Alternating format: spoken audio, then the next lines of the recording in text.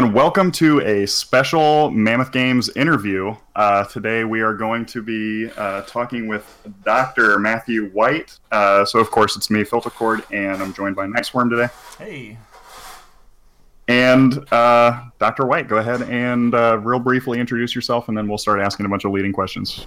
Sounds great. Yeah, Matthew White, run a small indie game publisher in Pennsylvania called Whitethorn Digital. Spent a lot of time in AAA games, and now I'm here. So looking forward to answering your questions. Cool. And yeah, we were talking a little bit ahead of time, so of course, like we always do on the podcast anyways, we'll reference back to stuff that nobody heard, as if you guys were here listening. So I'm sure that'll be fun. Okay, so yeah, let's, it turned out that the three of us kind of have a lot of contacts in common through, I guess kind of tangentially through Full Sail, but through Full Sail because a lot of people used to work in the, Champaign, Illinois? Yeah, it's middle of nowhere. Mm-hmm. Yes. So yeah, let's. I guess let's talk a little bit about your history, and I guess kind of start there because that'll be easy jumping off point, and then redirect around everything else you've kind of briefly, not in like a in depth, but go ahead. Oh, sure, yeah, okay. I started at Penn State. Well, not really. I got a PhD from Memorial University. I grew up in Canada. Oh, that's cool. Scotia. Yeah. And so. My parents are American, so I have two citizenships, which is complicated. Nice. It takes time. Mm-hmm. But yeah, it makes it easy to flit around. But yeah, I worked at a bunch of indie studios in Canada, just sort of little stuff during the iPhone 3 era. Oh boy. Yeah, way back when. Did some consulting work, did a startup that failed miserably, took a teaching job that moved me to the US. I taught at Penn State, or I did game programming and design for a few years.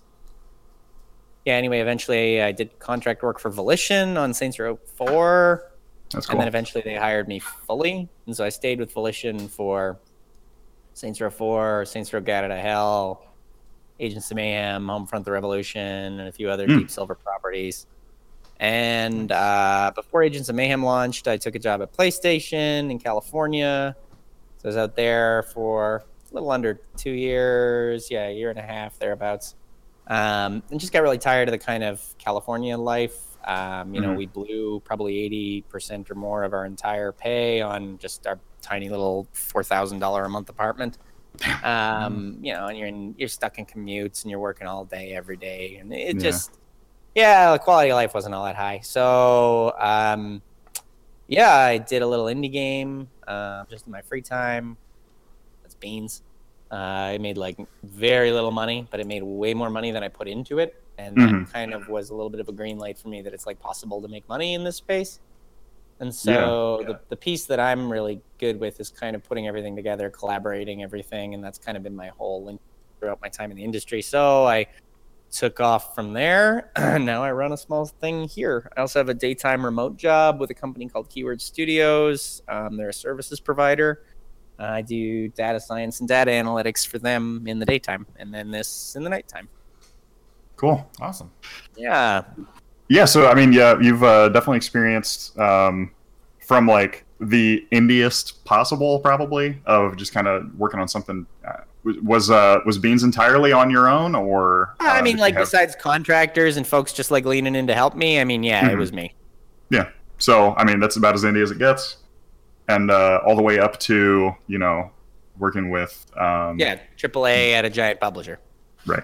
About as big as it gets. Yeah. So, all the way up to Sony. I like to see the whole spectrum of the industry, yeah. For sure. And it definitely, I think, gives you... I have a perspective of the AAA industry and the indie industry, but the indie section is personal and the AAA is sort of hearsay from... what I know, you know what I mean? So like, there's an increasing number of people that have experienced both, but still not a huge number.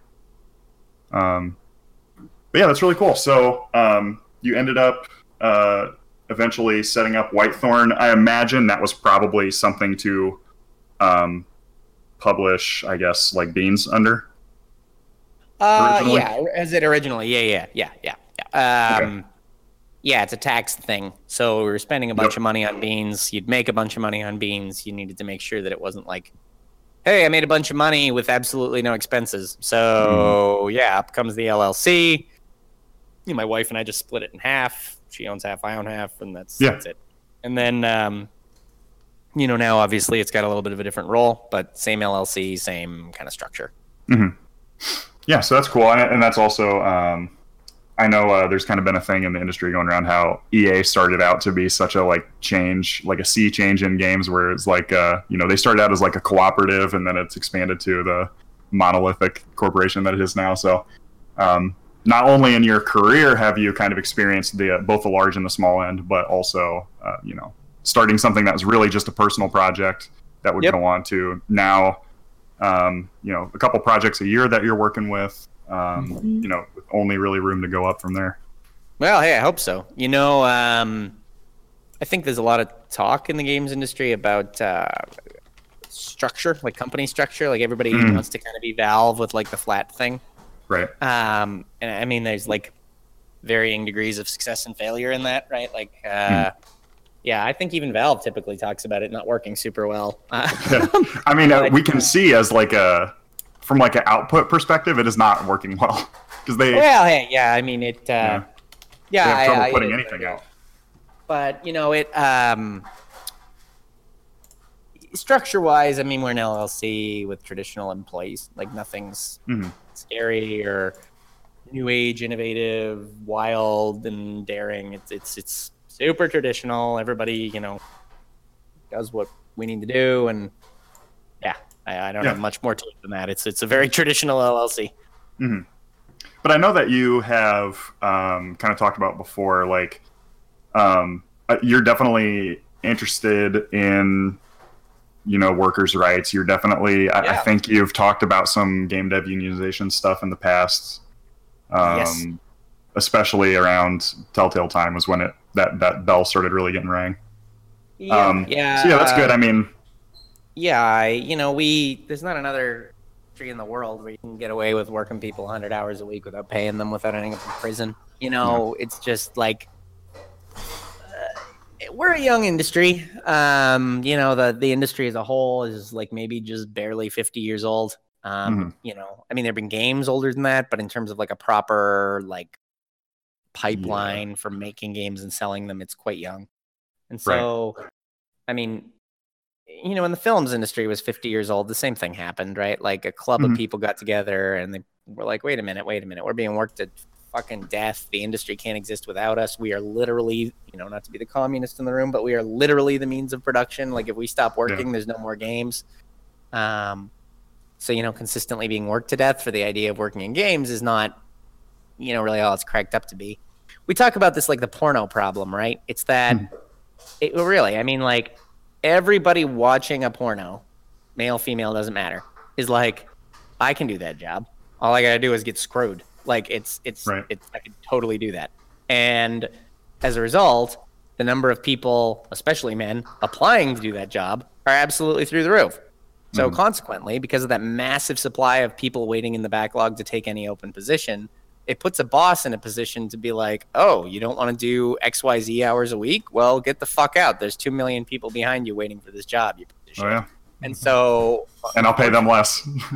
Right, exactly. So unfortunately, the power position is really a little awkward. The people that actually don't do much of the production of the game hold all the cards. And that's a very classic labor dispute, right? It's like, when you're on the floor putting the cars together, the person that's sitting in the business office is cutting everybody's salaries and whatnot and working them to death to get the profits. But it's like, you're not actually doing any of the work, though. Right. So, like that, even what is arguable of what work was done, that was in the past and you're not doing it anymore. Right. Exactly. So that's definitely a horse. Especially in the case where you're hired as a business person. Like you never were on the floor, right? Like you come in specifically to run the place. And so anyway, to that end over here, we definitely do try our best to not be crunchy. I mean, I'm in here on a Saturday trying to push something through CERT, but I mean, it does happen a little bit. But I think that actually is more endemic to us being a startup than it is games industry. I mean, like right now, we literally don't make enough money to stay open, so we kind of got to have day jobs and have all this other stuff. So like everybody that's working here right now is working 2 jobs. So that's kind of the crunch we're facing right now. No, we want very strictly 9 to 5 PTO, breaks for lunch, like standard industry practices that you would be proud to call. That you'd be proud of. You don't have to tell anybody, oh, yeah, I worked my employees 100 hours last month. Jesus Christ. Like, that's fucking... As if you're bragging. I know. Like, what the hell is wrong with you? That's like... I mean, it's just... I don't know. There's something, like, broken about that. It's like, oh, yeah, I beat the shit out of my kid yesterday. You should have seen the black eye I gave him. Like, what the fuck is wrong with you? Who brags about abusing people that look to you for support? Like, that's... Yeah. It's just something just fundamentally wrong with that as far as I mean, that's definitely like a high horse that I'll get on. So you're certainly not out of line. Like we were just talking about, Cliff Bleszinski had a tweet recently where he was like, "Hey, I want people to know that I paid my employees medical for a month and a half after we closed the studio, and I gave them some severance pay or whatever. That was like a month's worth." And everybody is commenting on it like, "Wow, that's amazing! Oh my God, you're really to be looked up to." It's like, that's what every other business already has to do anyways. And then, I mean, isn't it required by law to cover you if you lay people off by a certain amount of time? Like I thought. Yeah. Anyway, yeah. That's there's a court case about that right now in California. So we'll see. Love how guys, go ahead. I love how backhanded Cory Barlog's response was to that. He's like, "Yeah, you're supposed to do that anyway, but good job." Cory Barlog's a hero. I was like, "Hey guys, I did what was minimum required by law. Where's my trophy?"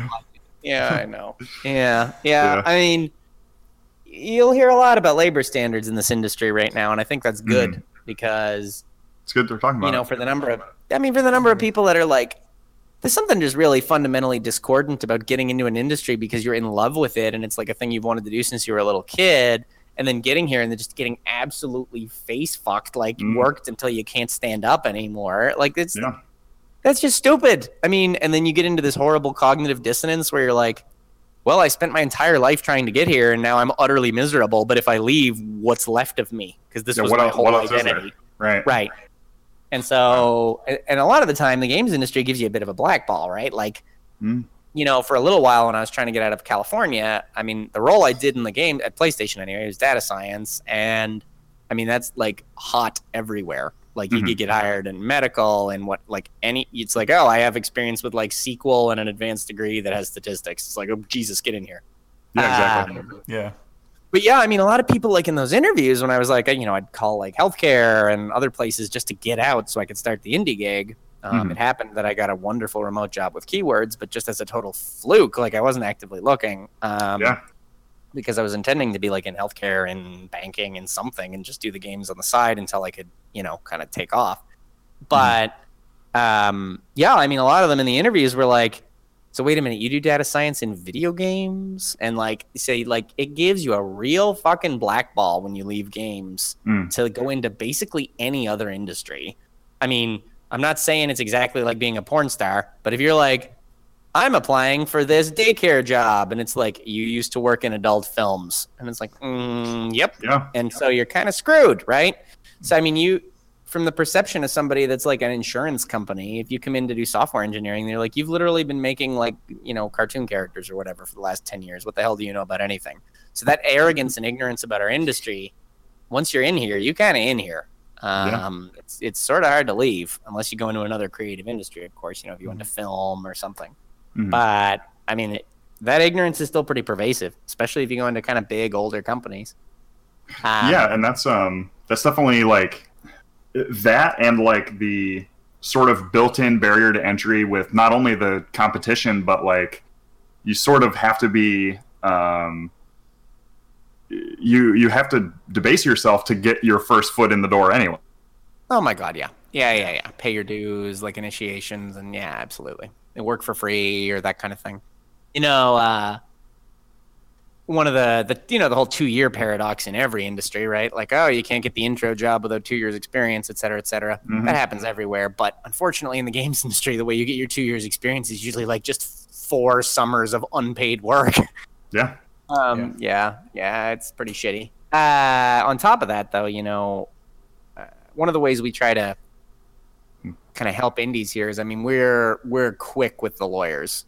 Like I don't want to, talk about anything that's currently going on that I can't talk about, but I mean, we have taken legal action 3 or 4 times in the last month or 2 on behalf of clients. Okay. And what I'm trying to say is, one of the things that pervades when you're in a position, like when you work in the games industry and you're being kind of stepped on all the time, is you get this real imposter syndrome about like, I can't stand up for myself or I won't be here anymore. And so when folks sign with us, one of the things we rapidly take over is kind of sticking up for them on their behalf. So, if somebody, well, this one, I guess, one of our clients, some scammer put up a fraudulent crowdfunding campaign with all of their information, name, et cetera, and started skimming funds from people who thought they were supporting our client. Wow. And so the crowdfunding entity in question was extremely tepid and slow at responding to our requests. So then we just sent them a threatening legal letter from our attorney's firm. And suddenly, very, very quickly, that was removed and closed. Yeah. So unfortunately, sometimes the thing that you're missing is just like the resources to defend yourself. So we kind of try to help out with that most of the time, because sometimes, unfortunately, the only way to get decent work conditions is to grab them by the throat here, I find. Yeah, that's interesting. That's something that we've talked about in the past too. That's like, there's some stuff that when you first hear about it, it's ridiculous. Like, what was Bethesda sued, or ZeniMax, I should say, sued somebody for using scroll in the title of their game. Yeah. In fact, it was the Minecraft studio. Mojang, Notch and his partner. So, it's like, sometimes you have to do something that sort of seems cagey, but like, if they don't defend it, then they can't ever defend it. Right, like King. I mean, fucking tried to trademark Saga. And it's like, and like Candy and all kinds of other stupid shit. And like, just really terrible. I mean, like with anything, there's a line somewhere. We typically only use the lawyer to protect people. We're not like going out and actively bashing on people's like copyrights or whatever. But and it, you can make a huge, defensive move to just make a threat that nobody knows if you're gonna pick up on it or not. You know what I mean? Right. I mean, like non-competes are a common thing that our clients get screwed up in, where they worked for some company for 2 months in the summer and now they've got a 2-year non-compete that they're bound to, and so we have to get the lawyer involved in that kind of thing. Interesting. Claiming ownership over their games when they worked for you 4 years ago, like all kinds of stupid crap like that comes up all the time. So that's interesting. So I guess that we can kind of ride that into sort of a, I guess, just as me and Nightswarm were talking ahead of time, that was kind of like, we were curious as to, I guess, sort of considering the level in the industry that Whitethorn is at. What kind of, what kind of service do you provide to a client? So we got a little bit. So, sure. So when folks sign up with us, we're a publisher, so we take a small chunk of your revenue often. We try to stay right around like 10-15%. And in exchange, at launch, nothing due up front. In exchange, we help you deploy onto consoles, get you access to sort of pipelines to sales that you might not otherwise have in that sense. We do a lot of your deployment and porting for you. Do project management, help you actually get your games done, organize your scrums, refer you to contractors. We take care of your marketing. We run you a Kickstarter as kind of like a beta test. You keep that money. We don't take any of it. We do legal protection, get you LLC'd, whatever, if you don't have it already, help you with your accounting. We're literally a business services firm plus publisher. That's literally what we do. Even as we speak, we're in here banging on a certification issue with one of our partners. That's kind of what we're here for. There is a lot that goes into selling a game besides what goes into just making the game. So, you know, if you think about like homebrew beer, even if you make something that's spectacular in your basement and all your friends absolutely love it, if you just try to go like take that out and sell it for money, like you're going to be in jail. So the actual process between making it and then turning it into a business and selling it legally and getting that entire pipeline set up is difficult. And I mean, it's a lot of work that a lot of folks that got into games as an engineer, as an artist, I mean, have never even considered. And so we kind of try to obviate and eschew all of that so you don't end up as one of those like 10,000 probably pretty good games that come out every year on Steam that nobody ever plays. So that's kind of the pitch, but excuse me, the way it actually takes shape can vary pretty wildly. From, you know, like one of our clients did a show at E3, and minutes before that show, we were sitting in the back testing a build. And for some stupid reason, anytime you touched the B button on the controller, it would crash to desktop. Wow. And so the B button's not used in this game, to be clear. So it was like a simple 2-button game. So in any case, we were like, well, fuck. We're back here, backstage. We don't have a computer. We don't have a compiler. We can't fix this. There's no possible way we can recompile the entire thing in the amount of time it's going to take to get on stage. Yeah. What do? Like, the interviewer will almost certainly push the B button at some point.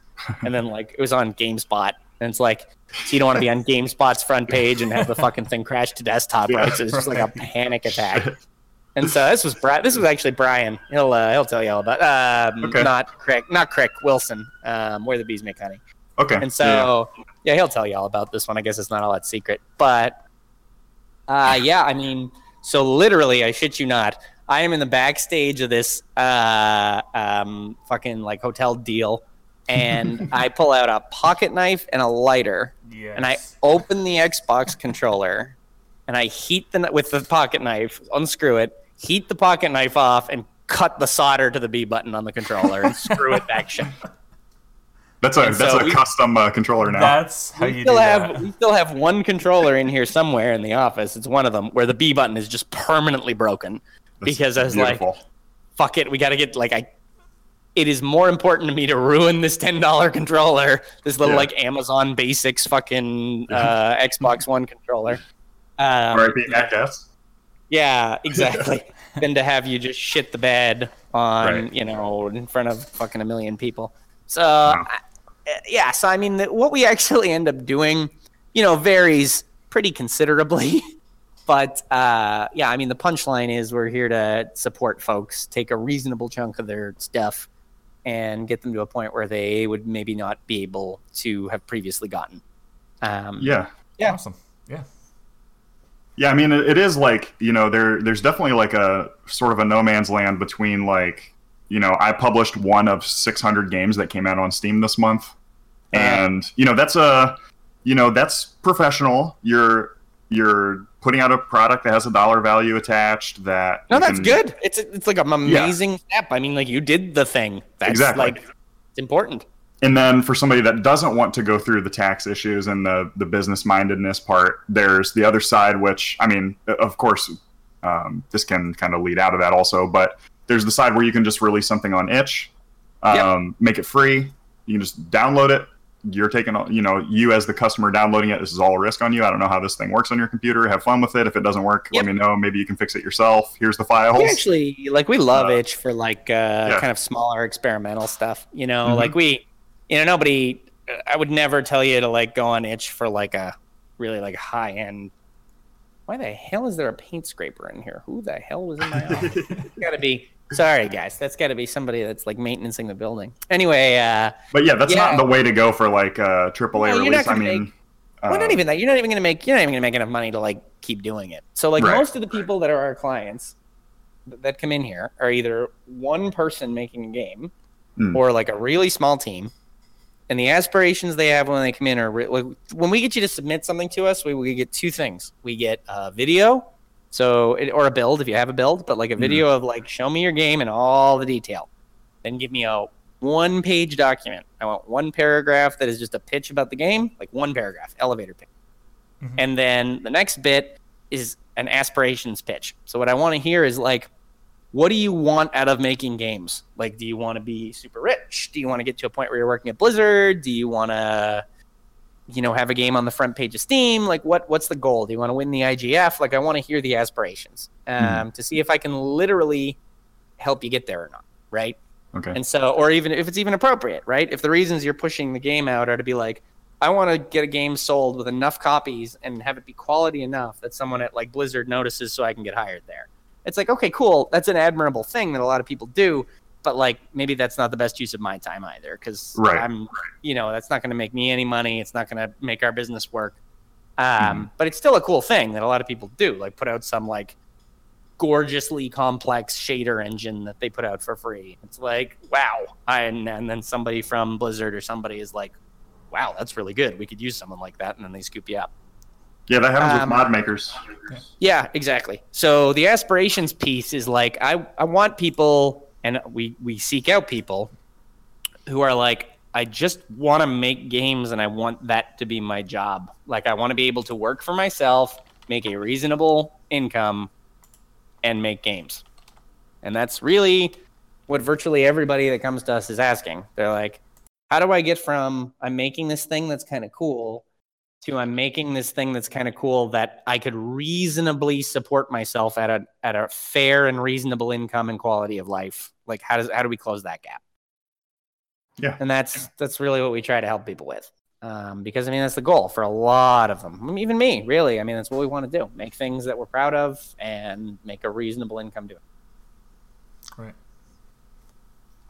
Okay. Do you want to, I guess, talk about some of the projects that are in the works now? I was able to track down 4 that are live in some stage of production right now. Yeah, sure. If you had specific questions, I'd be happy to address them. Well, yeah, I mean, we have like we have the link to the Kickstarter for Where the Bees Make Honey. Looks like that's going to be successful. Yeah. So that's so we have we've had 100% record in the 2018 cohort with getting them funded on Kickstarter. Yeah. Proud to say we're doing pretty good at that. That's largely thanks to our wonderful partner Anya, who is at Kickstarter, who helps us out with a lot of this stuff. She's spectacular. In any case, Where the Bees Make Honey is a game from solo dev Brian Wilson. He's a guy from Erie, actually. It was a total fluke. I went on Twitter to find games that I thought I might like, and I talked to him, and he was literally 3 miles away. It was complete serendipity, coincidence, stupidity. So yeah, we picked him up early. He's the only dev on that. It's Unity. It's wild. It's kind of like a walking simulator narrative, kind of 2-hour-ish experience. Meant to be very pretty and very polished, sort of get you thinking. Plays a bit like a complex puzzle movie. And it's like about a $10 price point. So this is definitely not like your $60 flagship title. Way more of kind of like a thoughtful, gone home kind of experience. And he's doing really well with it. I think it'll probably go into certification probably in January, so out for the end of March. Yeah, he's been featured on GameSpot, ID at Xbox, showed at the floor on E3. Yeah. That's awesome. Yeah, and then awesome. I know, I guess this is sort of my connection in Bombfest. That one was successfully funded earlier this year. Correct, yeah. Bombfest 4-player party game, all consoles, January. That's Zach and Marissa. Small team from Cleveland and Findlay or somewhere south there. I don't know what the name of that area is. Of Cleveland area still? No, where Marissa went to college, way south of Cleveland. Way south of Ohio. The name of it escapes me, but it's literally on the border of Kentucky. I would not recommend that.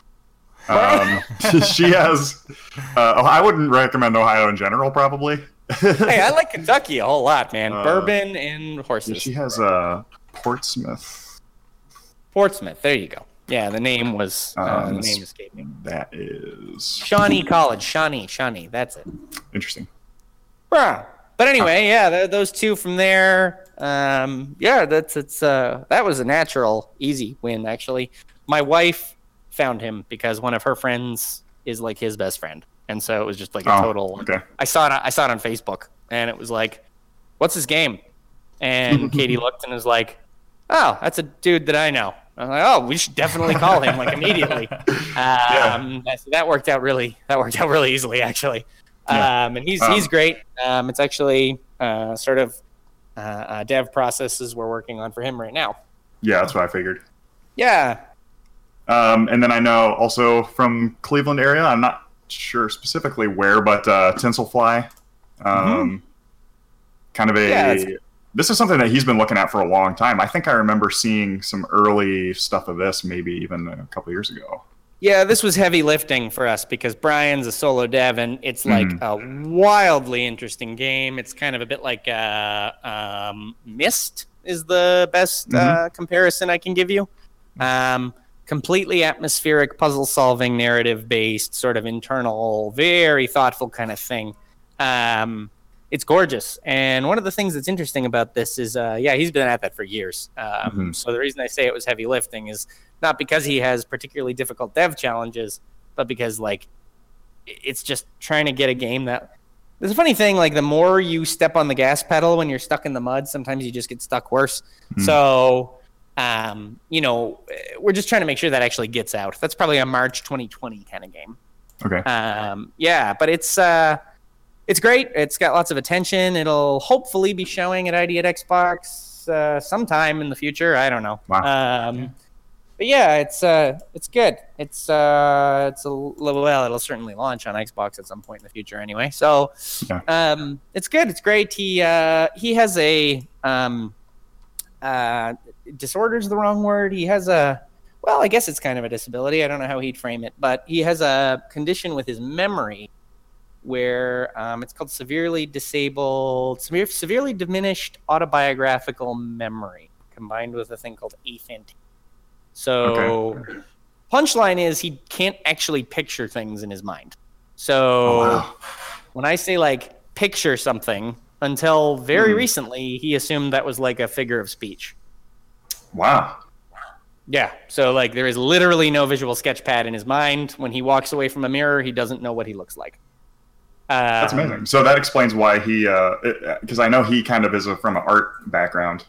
Yeah. And so the way the game looks is just mesmerizing. It's fantastic. Defies understanding. It defies physics. Like it's like playing an Escher and Dali painting that had a baby. Like it's just is wild. And so hearing that story and seeing that really unique kind of eye made that really compelling. And so we're really, and he's very reserved and calm and kind of shy and sheepish and sort of like, I guess it's all right. And we're like, no, you gotta sell this. This is great. We're trying to kind of help him get that out the door because, there is something really valuable in that. He has a really, really unique perspective that is rare. So really interesting to see that kind of work come through. Yeah, I do a lot of the game jams here in Cleveland. I've gone to a couple of years of that, and him and his wife always are. They're a very interesting creative team. Some of the stuff they come up with is like, oh, okay, that's not going to work. That's really cool, but it's not going to happen. And then at the end of the 48 hours, you're like, yep, there it is. That's what they said. Yeah, he does some interesting stuff, and he is an absolute wizard with shaders. If you've ever gotten him on shader programming, like. Actually, one of the things that's lovely about our little kind of group here is we're all very intercollaborative. There's no NDAs between us. We're all under one blanket one, for example. So, like an issue might pop up in Brian Wilson's game, like Where the Bees Make Honey, whatever. And he might hop on our Discord and be like, I'm having like viewability issues with some items that someone needs to find in this scene. What can I do? And like Brian Crick will literally be like, oh, here's a shader, and just throw a shader file up. And like it's just really interesting, and it's that kind of indie camaraderie you like, Yeah, exactly. That's cool. And then speaking of something that has had more eyes on it, if I remember right, Starcrossed is that's from NYU team. I don't know the university, actually. I think maybe, but I know they have some kind of connection to. I've seen like Nina Freeman talking about this game in the past, and she knows a couple of the people working on it. And I believe that this was at the PC Gamer show. Yeah. Yes. So not at E3, maybe a year prior, but yeah. So yeah, Starcrossed, that's like a 4-ish person team. New York City, Francesca, Benny, Dylan, and Mike. And that's it's sort of a 2-player not mandatory, there's an AI player, but like a cooperative magical girls shoot 'em up action narrative thing, and it's loads of fun. That baby was born for Nintendo Switch, so we are happy to be working on it with them. Francesca's really good at drumming up a lot of attention for it. Features some strong LGBT characters, which we think is super important. Happy to be putting it out there. And Nina is wonderful. If you've ever kind of had some time to chat with her, she works with the IGDA Scholars program, which I went through and volunteer with too. So yeah, it's a good crew. It's definitely a good crowd to be involved with. And I think a lot of these kind of weird, non-traditional audience stories need to be told. So yet another angle we're really happy to put our fingers in, if even in a small way. Yeah, and then now that we're talking about that, I know one thing, at least with this batch and probably the next batch or two that are on the way, you've really been kind of focusing on like local co-op. Yeah, so we not necessarily local, I guess, but yeah, we do a lot of. So our brand is supposed to be togetherness, which is a wide, stupid brand. But the bottom line is we sit on things that get people together and talking. So whether that's competition like Bombfest, where it's like we're going to sit together on the couch and play with one another, collaboration like Starcrossed, or whether it's something that's kind of introspective and makes you talk, we try to pick games that are either physically put you together on the couch or are games that are a bit like that kind of movie where you leave and you're like, what the hell did that mean? And you spend the entire drive home talking about the thing together. Yeah. So we do a lot of couch co-op. We do a lot of couch competitive. We interview a lot of. Well, I shouldn't say we've only signed those 5, so 4 right now. We lost one actually, but regardless. So we usually only have those ones on the go. But sometimes we take a little off-brand. We might take a platformer or something. But that's pretty much the core. We try to stay away from really heavily like M-rated stuff, not because we dislike those games. I've been playing Red Dead Redemption for the last couple of weeks, and it's fucking stellar. So, despite all the labor issues, which is a whole different thing, but regardless, the game itself is lovely. But yeah, so we try to shy away from like run and gun stuff or first-person shooter stuff, horror stuff. Again, not that we don't like them, it's just kind of not on brand. So everything you see from us is going to be really thoughtful, ethereal, colorful. Yeah. That's kind of where we try to focus. Well, that stuff tends to... I think there's already a kind of a big indie market that's already existing for... I mean, as you were saying that, all I could think of was... Fork Parker. What's the publisher, Jay, that always has the like mock show? Oh, at Devolver? E3. Yeah, it really reminds me of Devolver as you were saying that. Yeah, Devolver's so funny. They're great guys and girls. I'm at their E3 parties a whole bunch of times. Funny thing is, like, even among publishers, which are usually like viciously competitive in music, for example, like there's none of that shit. Like, I mean, I was hanging out with like fucking guys from Raw Fury at PAX, just having a beer, like at a dinner date with folks from Good Shepherd. Like, I mean, there's just a camaraderie. It's almost like you're all brewers or plumbers, or like you work together and you all know the industry. So, the way we compete is by picking different games. Like we would never be poaching from Devolver anyway, right? So it's like the people who Devolver would publish, generally speaking, we would never touch, because in terms of scope, they're going to be larger. In terms of type of game, they're going to be grittier, pulpier, on brand for them, right? Like Devolver is basically Pulp Fiction in video game form a lot of the time.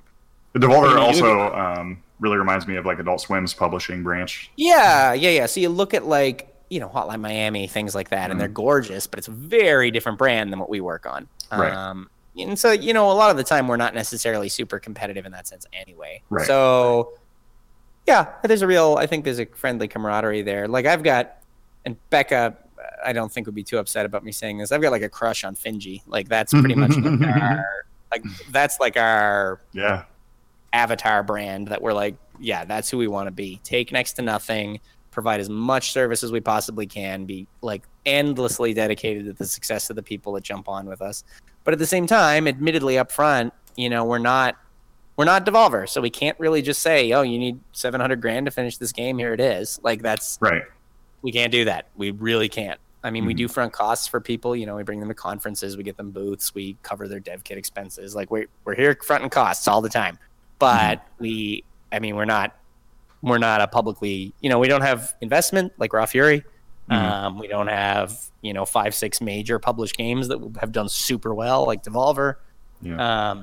So, you know, we're in that space where we have to be a little bit spry and kind of snaky at the moment, you know, or we have to be fucking hot knifing a controller in the back of a hotel before an E3 show, you know, or we got to be covering holes in our floor with like rugs.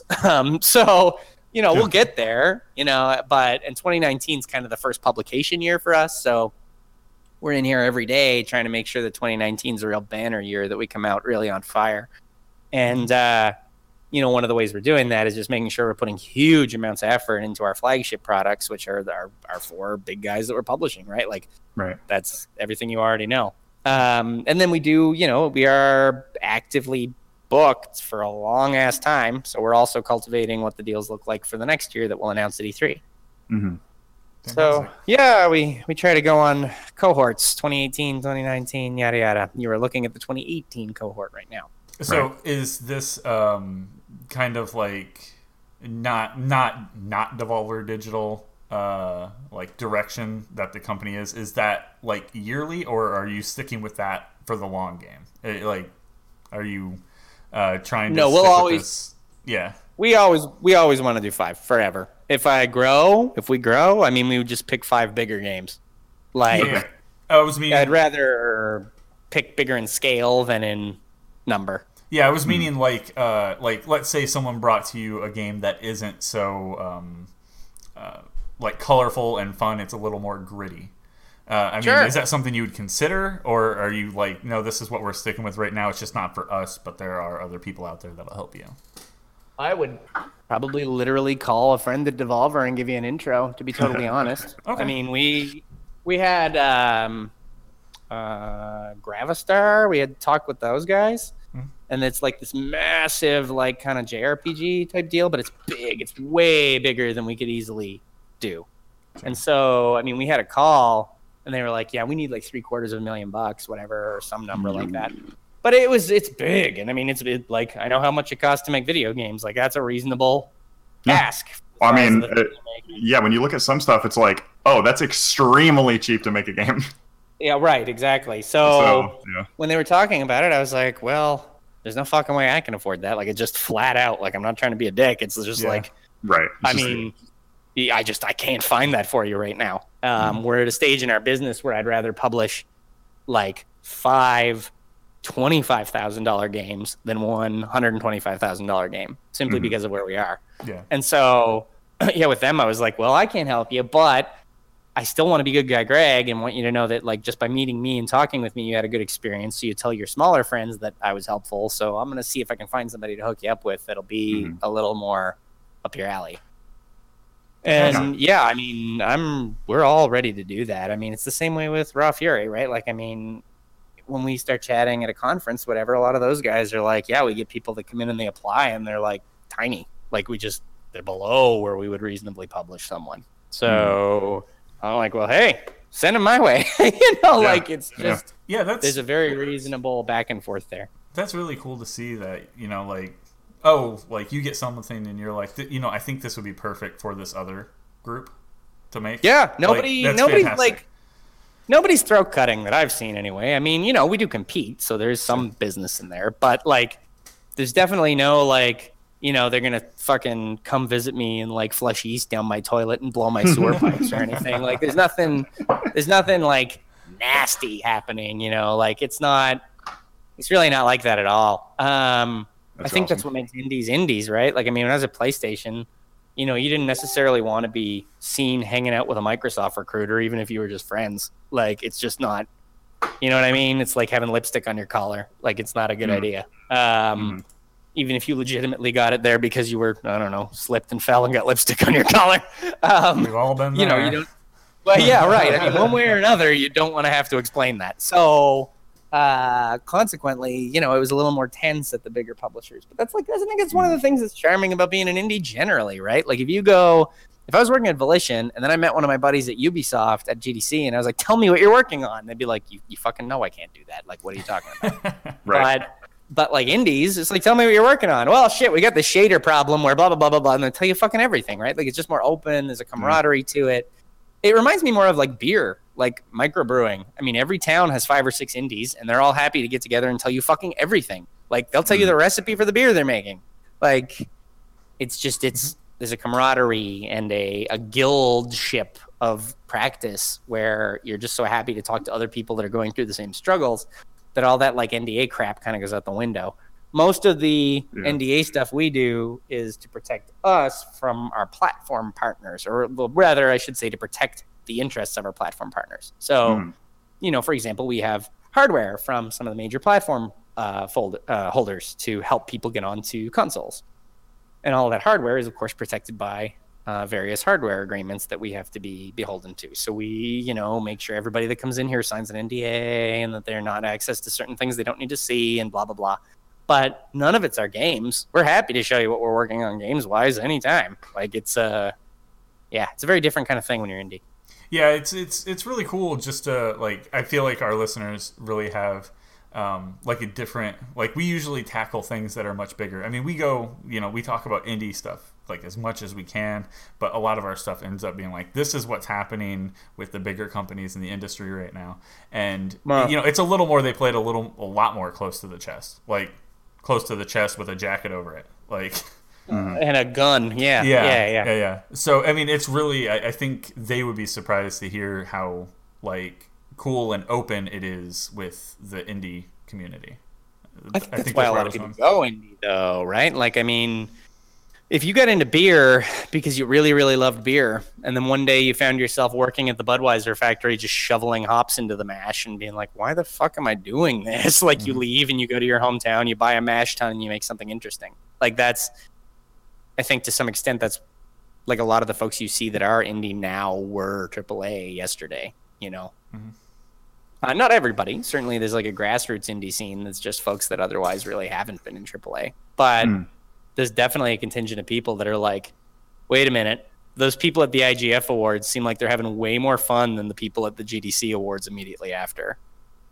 And it's like, that's the most uncanny thing about the industry, is like, if you go to GDC on the Wednesday night, there's the IGF Awards immediately followed by the Game Developers Choice Awards.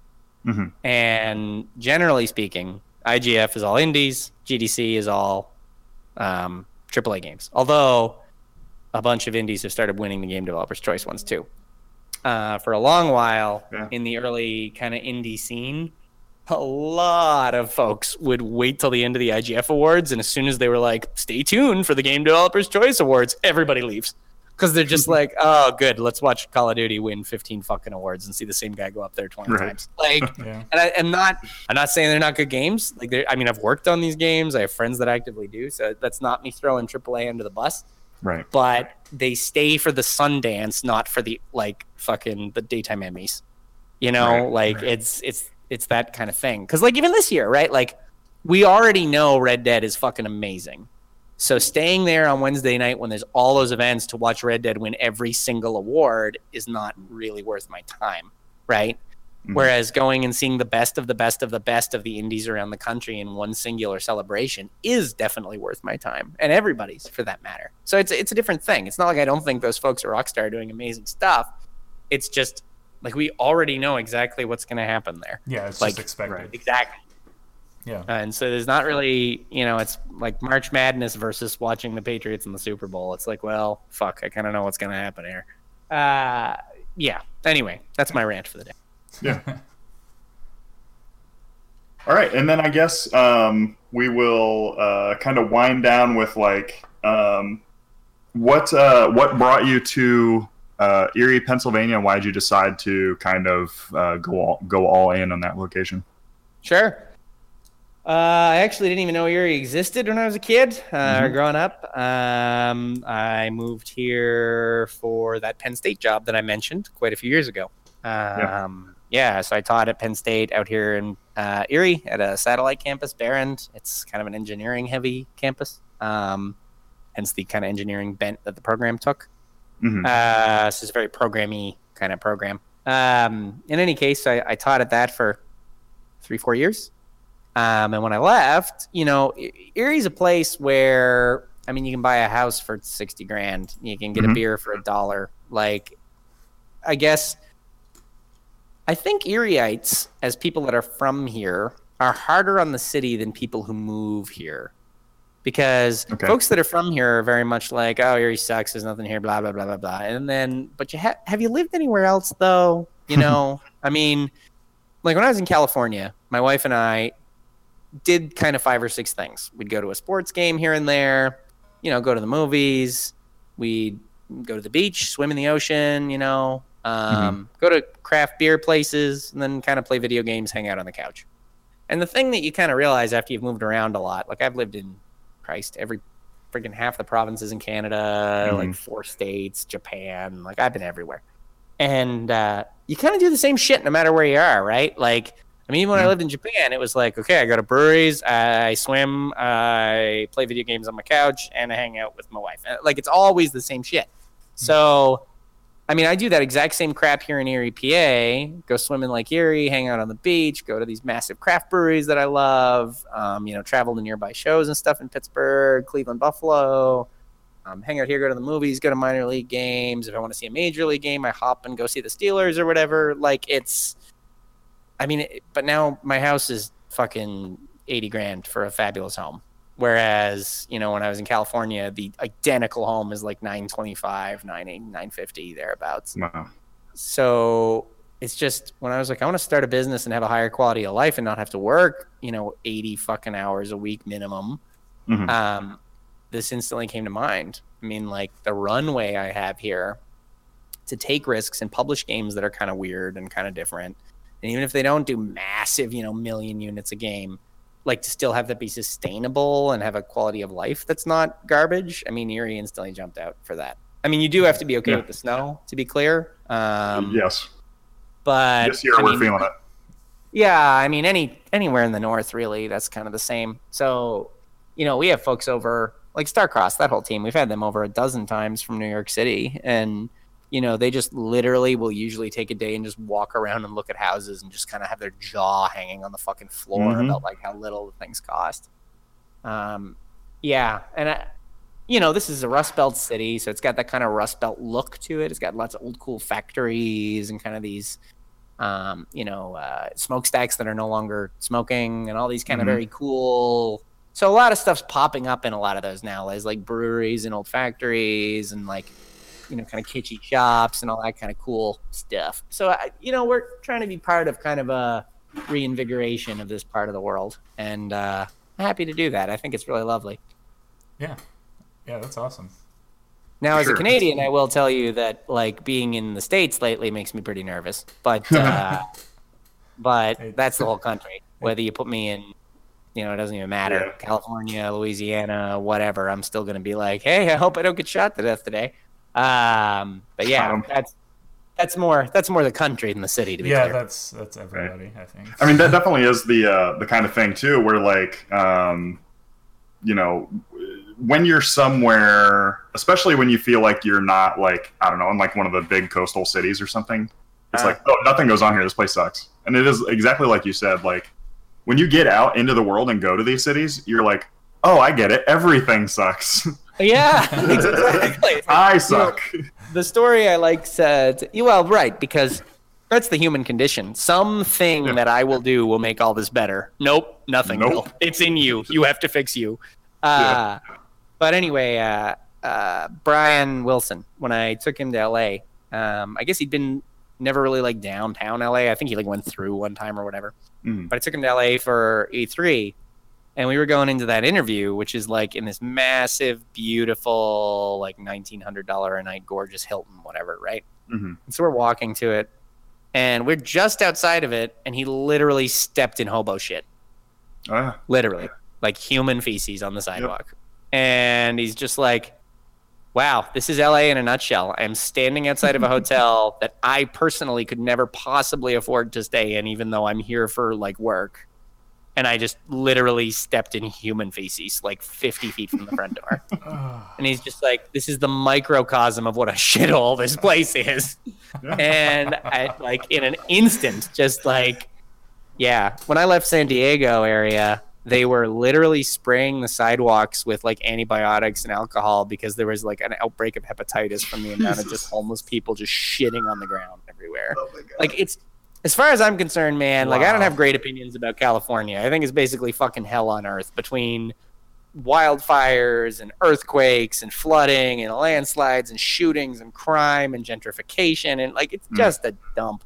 And it's not even about, it's not a political thing. I like the fact that it was more liberal. But just, yeah, I don't have a lot of love for Cali. I go back for work, of course.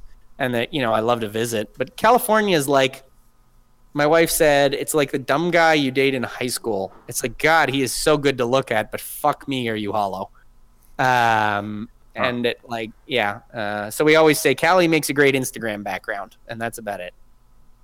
Yeah, I mean, you know, in I think in the U.S. we never really figured out cities. Yeah, we're really good at extremely big ones, but they don't have the basic shit that you need to keep your city working. And I mean, like, traffic is so brutal, and like just the most basic things break down. I mean, one of the things like about, again, like thinking about Erie, I mean, I still here regularly accidentally arrive like a half hour plus early for things because I forget that like stuff doesn't take any time. So I'd be like, oh shit, I gotta go to work. I gotta get there at 10. I gotta leave at 8. And then it's like, oh cool, I'm 2 hours early or an hour and 52 minutes early because it took me like 6 minutes to get here or whatever. And it's just like, I mean, even in the like pre-call, when you called me, whatever, like we were 10 minutes before, like I went the entire fucking way across town. And it's not like it's a small town. It was like 11 miles or something. Yeah. Whereas like, you know, you're in 2.5 hours to get to where I was. Oh my God, right? It's like a fucking, in the time it took me to commute to work, I can be in Pittsburgh or Toronto. Like, it's just, it's so stupid. Anyway. Yep. All right. Yeah, it's been definitely been good talking to you. I think, I mean, if you'd be up for it in the future, we might maybe check in and see some progress, or when we're doing events, like probably not award shows, but maybe E3 in the future if you wanted to drop in on a show or two. Great. Definitely can look at that. And I've been investing in pretty much everything I can track down of your guys's. Like, great, thank you. I think I found my way in through Bombfest, but then there was like, I was like, oh, I already backed this thing before, and oh, I heard about this at my game dev meetup a year ago, and great. So yeah, I kind of stumbled into you know, your orbit a little bit there, but I like it.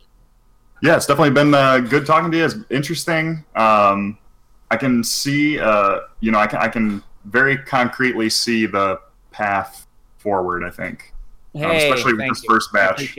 Yeah, I want to go out and say, like, I think what's happening, what you guys are doing is fantastic, just because it's doing something in an area that like both of us on the podcast, this is the area that we come from. And growing up there, it was so like, no, that's not what you do. You go, you get your education, and then you work in a factory. That's what you do.